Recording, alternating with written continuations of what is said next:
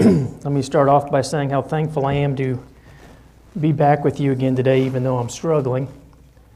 And also thank you so much for all those who prayed for me while I was gone. But with that being said, I also noticed we are missing quite a few still today, dealing with COVID, and I'm sure a number of other issues. So let's remember all of them as we continue to pray for the congregation. Today I want to spend a little time talking about generational and cultural differences of concern. And as I look at the world around me, it's become pretty apparent to me that in the world today there are a lot of different ideas and concerns which usually vary from person to person, and it's quite often due to generational or cultural differences. And that same issue is oftentimes seen even within our individual families and even within our individual congregations. Now, as we move a little bit away from the worldliness and move to the issue of congregations, we know that these differences have oftentimes caused issues within congregations. Let's ask a question here. Why have we within the churches of Christ, and I'm sure other religious groups maybe are asking this question, why have we lost and continue to lose members of younger generations? I think as we begin to go forward and look at a little bit of this, what you're going to find out, and it shouldn't be a surprise to many of us, is that older and more mature Christians oftentimes think very differently from those who are newer or babes still in Christ. And so there are a number of reasons why we see differences in thought and concerns within congregations, and it usually varies oftentimes by generation and even cultural differences. Now, as you begin to look at this topic, for some, the answer for them is to simply just oversimplify the issue by using words like worldliness and error, or the younger blame the older, and the older blame the younger because they don't see alike. And to be honest, some of those points actually may be valid. But really, that's an oversimplification of what may cause people to disagree regarding the direction of a congregation or a person not desiring to obey the gospel in the first place. Now let me ask another question. Oftentimes within congregations, when you begin to have differences of opinion between different age groups, different cultural groups, what actually happens when people begin to complain about the state of the congregation or the topics being spoken of and so forth? What happens when those people begin to leave the congregation? What is an actual response we see quite often? Well, unfortunately, sometimes what happens, nothing changes. Sometimes what happens is totally different. The preacher's response is actually to become very unbalanced with the topics that he addresses, and they begin to focus simply on worldliness, sin, and denominationalism, things like that. And don't get me wrong, all of those things are needed. But they become very unbalanced in the things that they begin to study about, talk about. Guys, it's interesting, Jude commands us to use discernment when we're teaching other people. Listen to Jude 1:22. And of some have compassion, making a difference. Now we're going to learn as we go forward, guys, the congregation is made up of younger people, older people, people struggling with a number of different topics due to, again, their generational age, their cultural beliefs, and so forth. Why does Jude give us this mandate for discernment when we're teaching?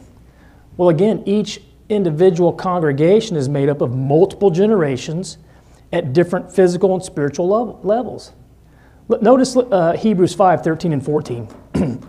For everyone that useth milk is unskillful in the word of righteousness, for he is a babe. But strong meat belongeth to them that are of full age, even those who by reason of use have their senses exercised to discern both good and evil. Now, as we begin to think about congregations and the different age groups that are involved here within the congregation, not all members of the congregation develop at the same time and the same rate. You have some who are older, who may be very mature in the faith, whereas you may have some who have not grown in the faith in a long time. And you have some who are younger who are very mature in the faith, while you also have other people at the exact same age who are not anywhere near where that person's at. And so that creates a dilemma within the congregation on what do we talk about? Who do we try to reach today? What group is it specifically that we're going to address? Well, because of all of that going on within the congregation, there's a number of practical sermons on everything from temptation of sin, issues with family, issues within marriages, intimacy within marriages, interactions with the world around us. And then at the same time, while dealing with all of those issues, we need to have things like doctrinal sermons which address issues like the correct ways that we worship, unity within the congregation, fellowship, the Godhead, heaven and hell. And the list would go on and on and on. And so you can see, well, with so many topics, some people may say, well, this topic's more important than that topic. And so you begin to have this different idea of what's a concern to me individually or a concern within the congregation. Now, with all that being said, all of us have the same Bible. We should all be using the same inspired scriptures, but the problem is there isn't one universal, fits everybody size type of plan for what are we going to preach on this week? What are we going to study next week? And so what you have is a hard time trying to satisfy everyone within the congregation and their level of education. Some are still babes in Christ. Others are mature in the faith who are really looking for a collegiate level biblical education from the congregation. And so what's the answer to all of this? Well, one of the answers is balance and discernment. I want you to notice what Paul says in Acts 20, 26 and 27. He says, "Wherefore I take you to record this day that I am pure from the blood of all men. For I have not shunned to declare unto you all the counsel of God." Basically, what are we learning about Paul here? Paul told them what they needed to hear as they needed to hear it. And what he told one group was different from what he told another group.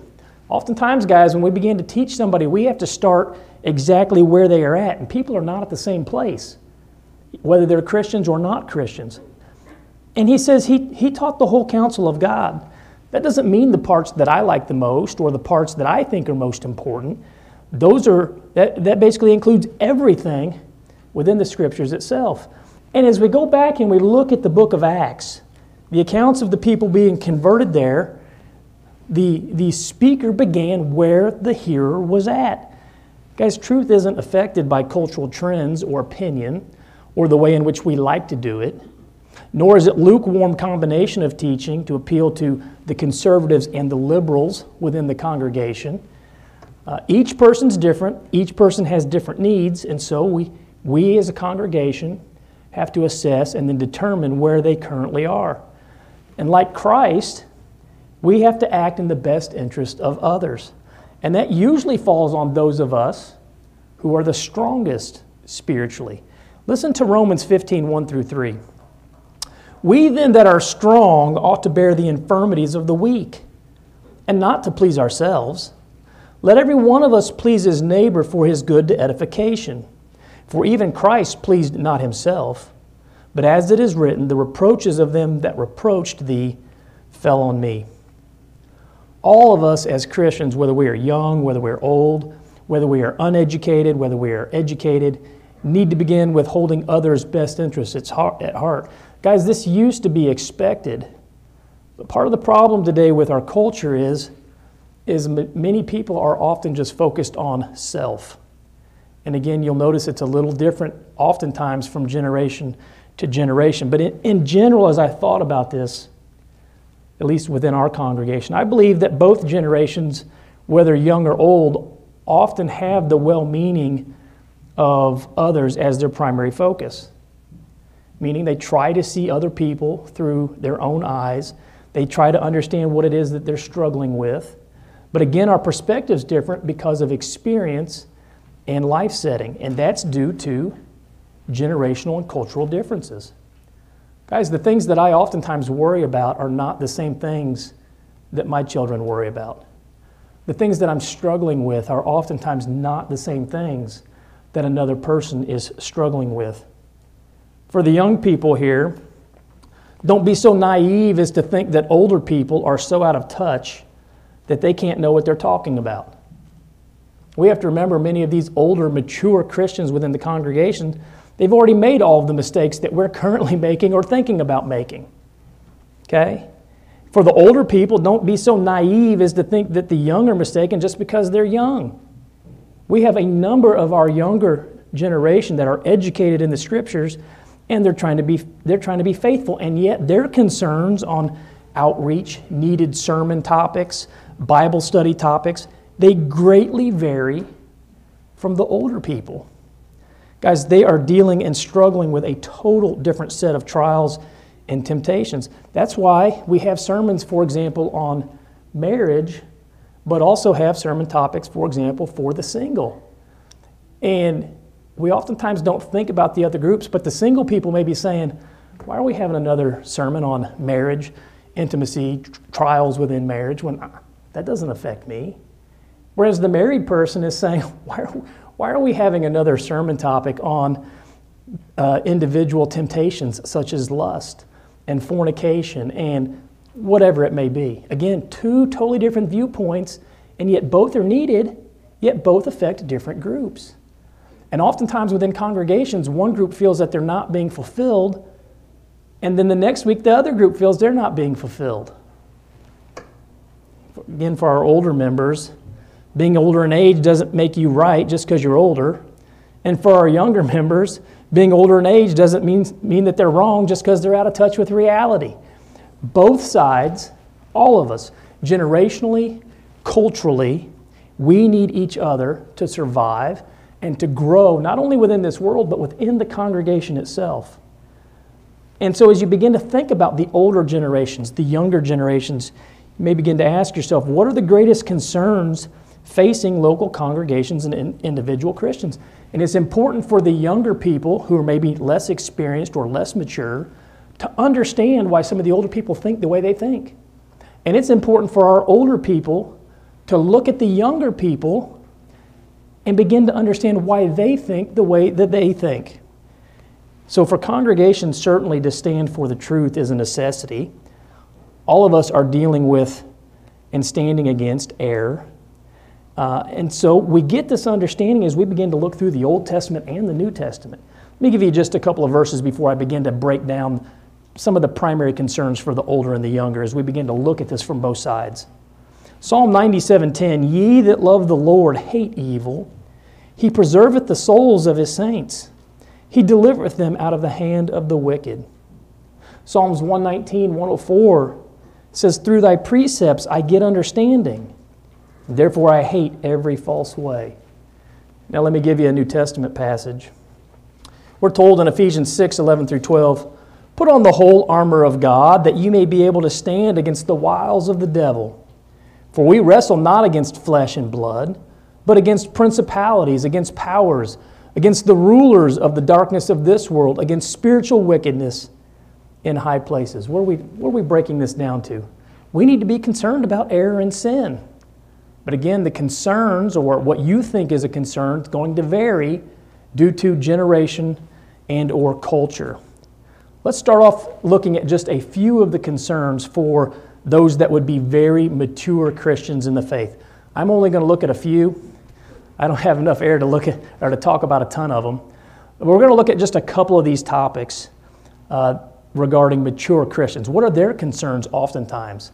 And then we'll look for just a few minutes on the concerns of those oftentimes who are younger. Here's probably the number one major concern for those who are very mature Christians in the faith. I would say that is probably denominational and doctrinal error. For many Christians, denominational error, doctrinal error, that's their greatest concern. And for many of us, it's because we did come out of denominational groups or community churches, or we have seen exactly how destructive and deceiving these groups are. And oftentimes how their doctrines that they teach appeal not only to those in society, but oftentimes even those within the congregations. People wonder how it is that congregations that were once faithful, they veer off into unfaithfulness. Guys, it always comes from denominational and doctrinal error. And many of the mature congregations or people within the congregation, they've seen it happen.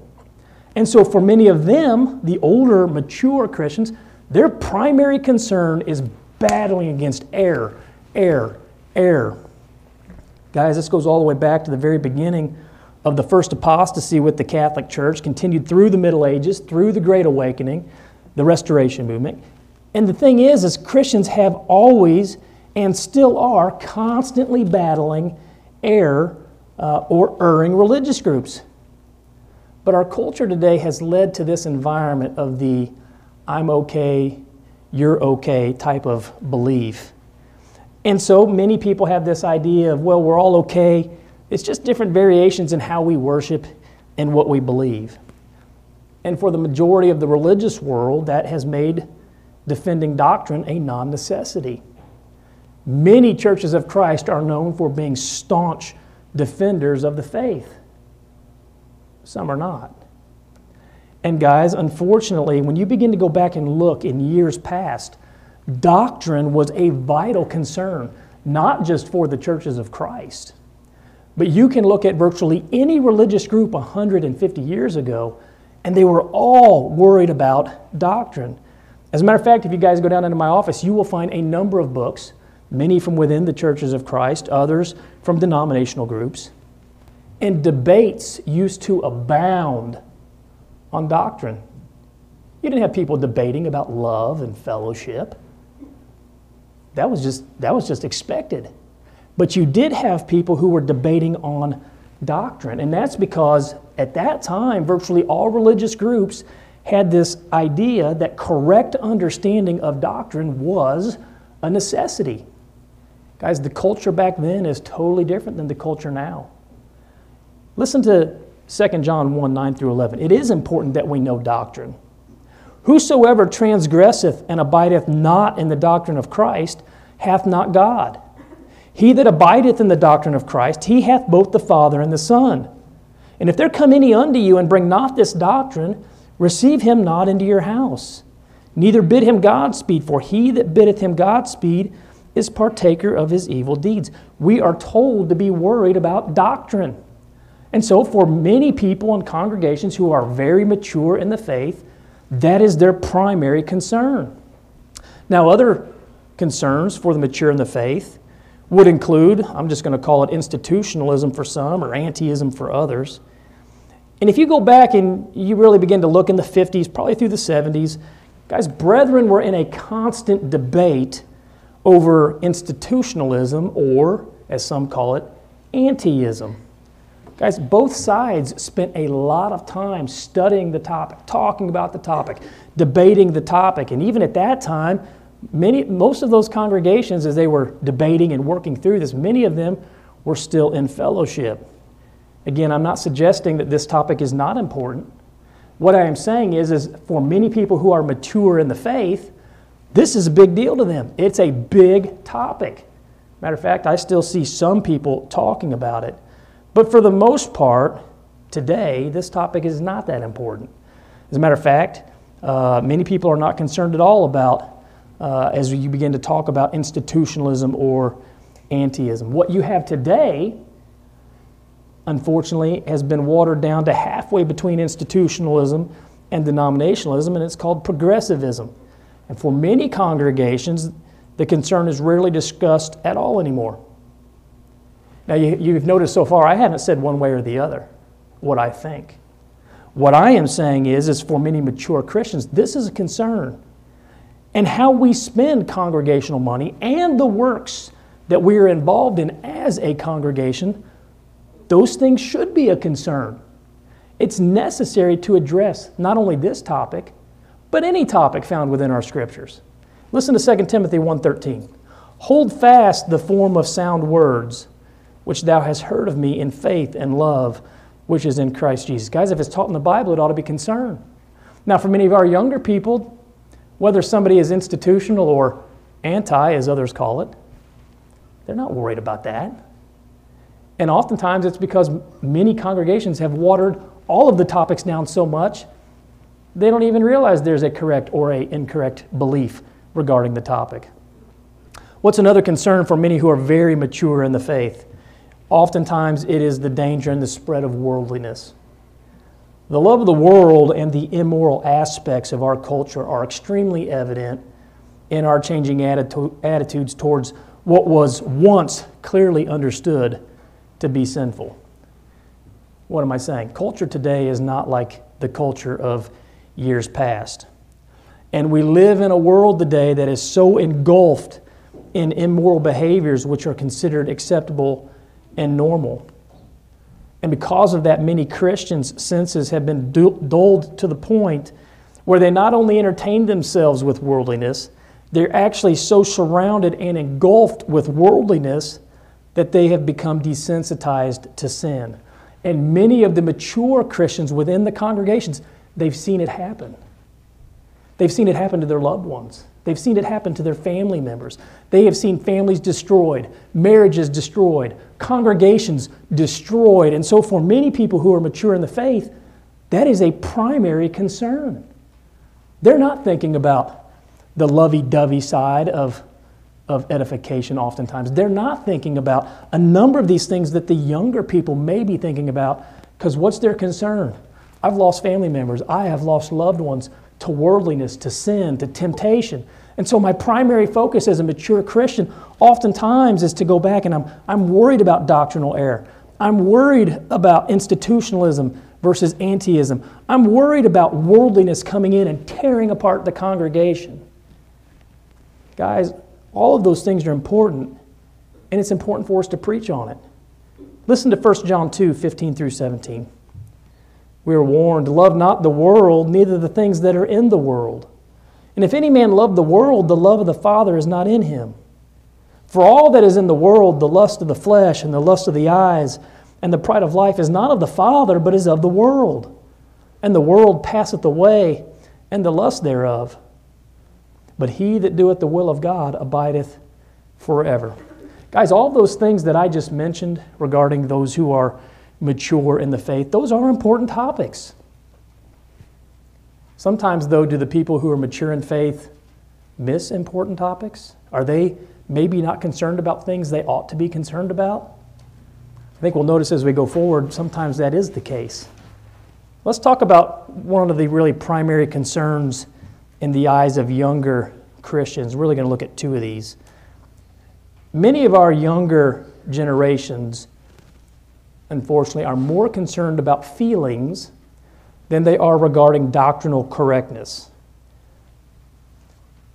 Is that necessarily wrong to be concerned about feelings? Not at all. If you begin to talk to a number of younger people and you begin to look at some of the polls regarding what their concerns are, many are more concerned about love, outreach, how we deal with people around us, prayer life, helping the poor, and things of that nature. And guys, every one of those things is good and needed. What I'm saying is they have a totally different aspect and view of what they look at as a concern, as a younger person oftentimes, than those who are much more mature in the faith. Younger Christians, or those even who once came out of denominationalism, those who came out of community churches, they have a very hard time today seeing denominations and community churches and liberals as enemies. And here's the reason. It is hard to look at somebody as an enemy when they often are their allies in contemporary cultural battles against things like secular humanism, things against pornography, abortion, postmodernism. Many of these religious groups around and community churches are battling against things which are inherently wrong. And they look at the fact that they're doing those things, and it's hard to look at someone like that who is who's involved in what they think is a good topic or a good thing, and look at them as an enemy. But the problem is many of these denominational and community groups, churches around us, they do a lot of good things to the community. Matter of fact, they oftentimes appeal not only to the world around us, and they prevent us from having opportunities to spread the gospel, they oftentimes, guys, even appeal to our own members within our congregations. Why? Well, I began to think a little bit about this. How do you appeal in a community church or denominational group? How do you appeal to the members of the churches of Christ? Here's what I have seen take place personally. A number of these denominational groups, community churches, they offer outreach or small groups throughout the week, and they're dealing with things like divorce care, pornography and substance abuse or addiction, singles groups, and they're offering worldly activities to people who are struggling with worldly issues. And so it's very easy to see why a newer or a weaker Christian could look at them as offering what appears to be good outreach and edification programs. It is hard for people to look at groups like that as being dangerous when so many around them are praising those groups for their love, for their outreach, for what it is that they're offering to people, for pushing for a strong prayer life, for all their good works. And yet, some of our members who fall for that, they're not asking themselves, what are they teaching doctrinally? Where the older, mature Christians are asking, what do they teach doctrinally, in addition to whether or not the things they are doing are scriptural. Oftentimes, a younger person doesn't ask that question. They're looking at the good, the benefit, what it's offering to those who need. So here's the problem. The churches of Christ should be loving. We should be involved in outreach. We should be promoting strong prayer lives. We should be involved in good works as authorized by our scriptures, but many aren't. And so some assume they don't care, and they may not. For faithful congregations, a strong emphasis on structure and form, and that's what you find in many of the old faithful congregations, may send the message that purpose and function are less relevant. And so some have come to the conclusion, we've got the 5 acts of worship, we're faithful. Right? We teach the 5 steps to salvation, we're faithful. We're a sound church, and yet they have very little emphasis on things like love and outreach and prayer or strengthening the weak. They should be, and all those things are needed. And so what do many of the younger people, the younger generations who are looking for that, what do? Well, the church that they attend is not offering it. So they begin to look somewhere else. Is their concern valid? Totally different outlook from the older generation, but the concern is valid. What am I saying? The older people maybe are only focused on this. The younger people are primarily focused on this. And for both groups, you can do some of it right and still get it wrong. Listen to Matthew 23:23. Woe unto you, scribes and Pharisees, hypocrites! For ye pay tithe of mint and anise and cumin, and have omitted the weightier matters of the law, judgment and mercy and faith. These ought ye to have done, and not to leave the other undone. What was he saying? You were concerned about some of it, but you weren't concerned about all of it. All of it is a necessity. Do the younger and the older generations have different concerns within the congregation? Yes. And oftentimes both of them are valid. Maybe even for them it's one-sided and they still need to grow and they still need to learn, but it's valid. Another concern for the younger, and rightly so, is this, and we've all seen it. Emphasis on tradition within congregations. We got brethren throwing fit over new songbooks and using overhead projectors. That's not how we used to do it. It's new. It's different. Young people notice when we begin to treat traditions as being equal to the gospel. And being judgmental and hyper-negative over non-doctrinal issues, it's not only unnecessary, it's counterproductive to the preaching of the gospel. And guys, when we bicker and fight over things like that, the younger people look at it and it squashes their interest and their zeal. Because they're like, I don't want to be like that. They're fighting over things that don't mean anything. And guys, we do. We do. It's a valid concern. The older people don't look at it that way. We don't need new hymn books. We've got the authorized hymn books. We use the King James Version. And they fight over these things, and the young people are like, what are you fighting over that for? It's dumb. It doesn't make any sense. And it squashes their zeal. So who's right? I'm almost done. You guys are going to get a short one today. Who's right? Well, both old and young are often correct in their concerns regarding spiritual dangers, but they're looking at it from two totally different views. Every enemy of Christ has the potential to subvert souls, and it has to be addressed. And Jesus, he rebuked the liberal Sadducees in Matthew 22, 23 through 29, but he also rebuked the self-righteous Pharisees in Matthew 23, 1 through 7. Our concern is, or our example is to be concerned regarding all error. Both the older and the younger generations are incorrect when they only begin to focus on their set of concerns. It's often the enemy that we're not even looking for that gets us. Guys, if you're only focused on doctrine, if you're only focused on doing everything by the letter of the law, and you should be, don't get me wrong, but you forget about love, and you forget about edification, and you forget about uplifting the congregation and being a strong congregation, you have fallen to an enemy that you didn't even see coming. Why? Because you weren't worried about those things. The younger people may have been in one area, but you weren't. And the older people are, but the younger people aren't in another area. Age and upbringing and experience and cultural influence often affect what one thinks is the greatest concern facing them either individually or congregationally. And guys, oftentimes it is. A young person at 22 is not dealing with the same issues I'm dealing with. Their concerns are different, but they're valid. The older married Christian struggling with an issue, the widow who's struggling with an issue, totally different concerns than we have, a younger person has at 21. But the concerns are valid, but from a totally different view. And guys, all of that makes up, honestly, a strong congregation when we understand that and we try to appeal to every one of those needs at the same time. Truth be told, both the old and the young have overlooked many of these factors which inhibit growth and truth within the congregation. We have fallen short because we're not oftentimes looking at someone else's viewpoint of why they're requesting something or dealing with something.